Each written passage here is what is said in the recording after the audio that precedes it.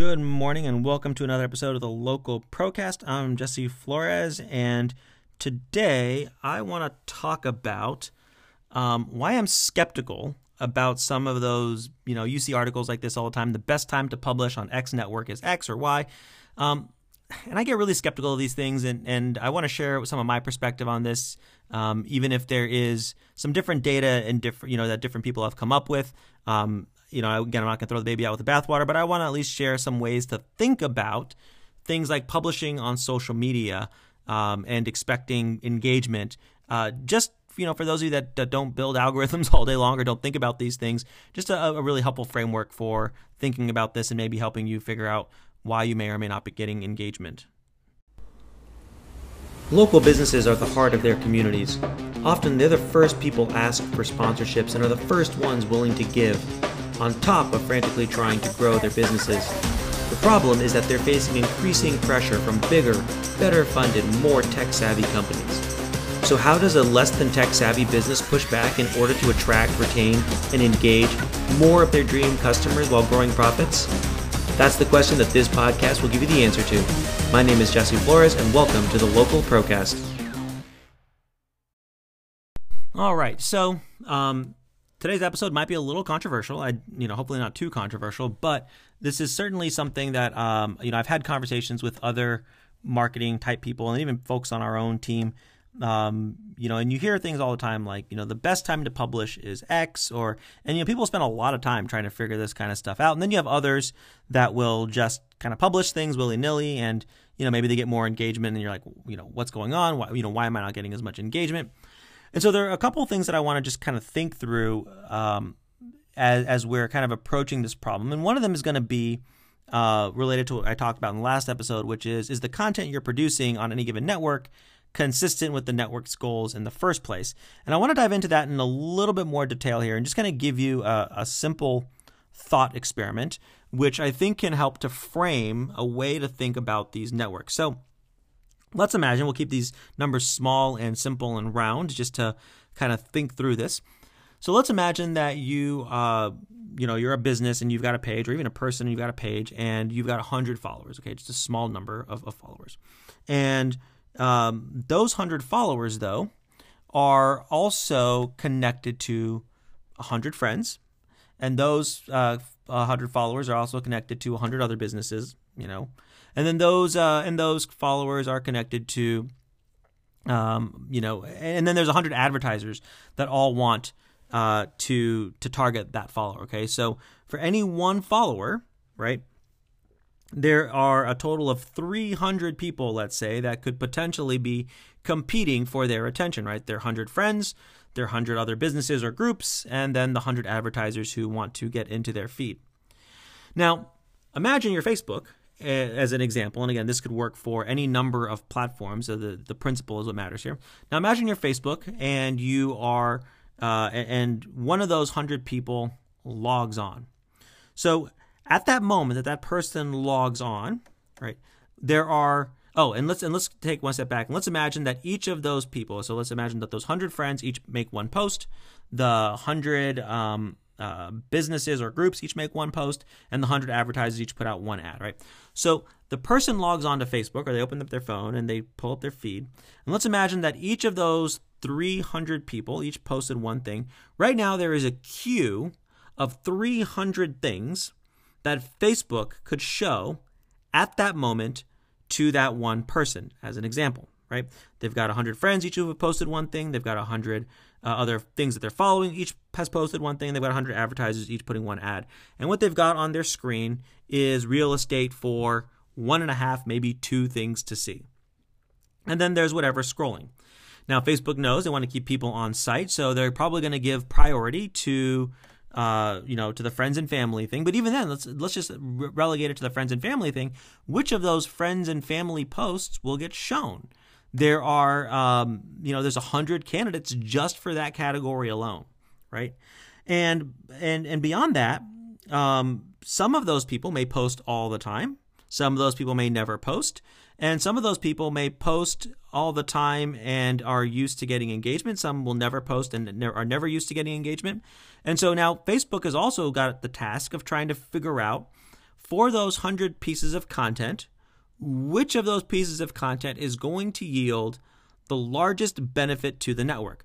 Probably it would be the combination of a post that the person that is that the follower, your follower, is going to engage with, and which that engagement will also lead to more engagement from the person who published that post, and will then lead to more scrolling, right?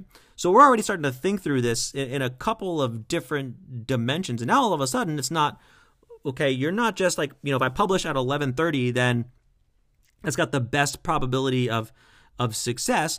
It might be the case that more people are online at 11:30, but it does not follow that that's going to be your best window for success, or even that there is a specific window for success, because of the way that these algorithms are trying to essentially keep people engaged in a certain way, and the competition, both organic and paid, that are essentially competing for that attention on a very small screen on a mobile device and on a slightly larger one on a desktop device, right? So when you're publishing something and you're like, man, I'm not getting any engagement, it's important to remember that, we're in my made up example here, we're talking about, 300 candidates for that person's attention at a given moment. And by the way, this is happening in probably a queue fashion, because people aren't, well, I guess some people are, but for the most part, people aren't on Facebook all day long, just scrolling. Most of us have jobs and other things to do. And so all those different posts, right? The more posts that are happening, and there are, I don't know, there's some obscene number every moment that are being published, is just building up the potential queue of things that when I open my app are now competing for my attention. And so when you're getting ready to publish, right, it's not just about your publishing at a specific time. You're now competing in a queue of probably hundreds or thousands of potential posts that this person could be seeing, and really only one of them is going to get served, or two of them are going to get served. And then as they scroll, the probability of them seeing something you want them to see is going to increase. But remember, your one post is still competing with hundreds or thousands of potential posts for that one particular eyeball, or that one particular set of eyeballs in the network. And you're competing with their friends, the other things that they follow, the other people competing for their attention on advertising, et cetera, et cetera, et cetera. For Google, the shift is more along the lines of all the content on the internet that could be available for them to look at.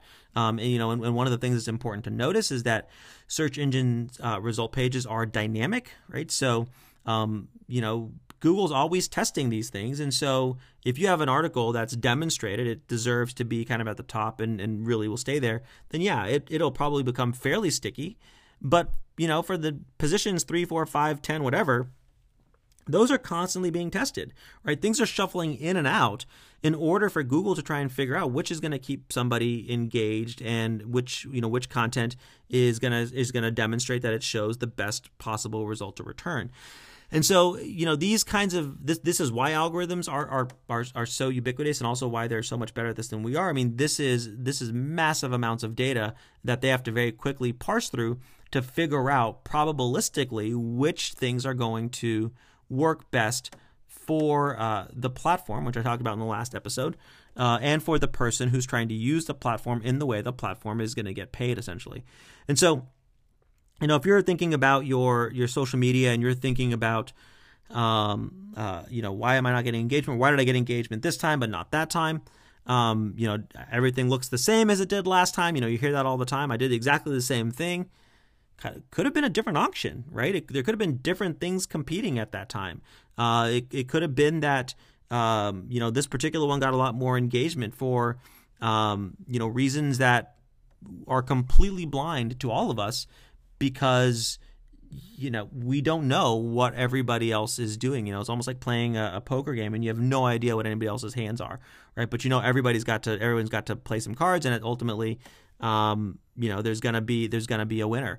And in this case, you're talking about thousands of potential items in the queue at any given time, vying for 2 or 3 units of attention. And so, and what I mean by that is 2 or 3 units of attention in a feed. And so, just something to keep in mind. And what does that mean for you practically?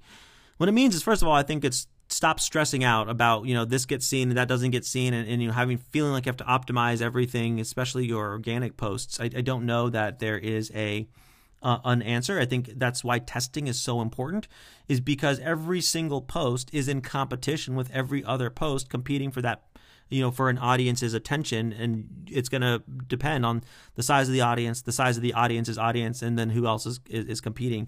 Again, this is on social networks, but also to some extent on Google. And so as you're thinking through your content, remember your content doesn't exist in a vacuum. And this is something I think we think, because as humans, like, we're just sort of hardwired to see what's directly in front of us. But our content doesn't exist in a vacuum. Our content exists in the context of thousands of other pieces of content that are all vying for very limited attention, or ostensibly limited attention, from audiences. And so it's really important that we're thinking, and that we're trying to be creative, and that we're trying to be consistent with the platform's goals, and that we're really trying to put our best foot forward, not just as best we can do, but as best we can do relative to everyone else who is also trying to attract the same audience. And so keep that in mind as you're doing your posts, as you're putting together your calendars, as you're thinking through what you're doing. There are absolutely some best practices, and at some point I'll probably throw some out here. But it's also important to know that there's a certain element of math, and that as much as you might stress yourself out about perfect times or perfect graphics or perfect headlines, and again, there are better and worse ways to do these things. Depending on the size of your audience, if you're in a local market, a small market like where we live in Lansing, you have a lot less competition than if you lived in New York, right? And a lot less competition if you're trying to get recognized nationally versus, in your local market. There's a lot of factors that go into this, and it's just important to recognize that when you are publishing, when you're advertising, you are competing with a ton of other pieces of content, and so keeping that in mind might help you with putting together better content, more helpful content that's more consistent with the platform's goals.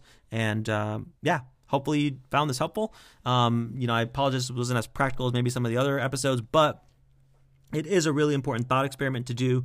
And very often we hear people really kind of stressing out that they don't understand why this post did well and that post didn't do well. And, they seem like they're the same, and they're forgetting that there's an entire kind of unseen cue that you don't know, and then there's a whole bunch of other factors that we don't know that can influence these things, and it's all ultimately determined by an algorithm whose job is built to ever-changing algorithms whose job is to basically make these businesses more money, and that's it.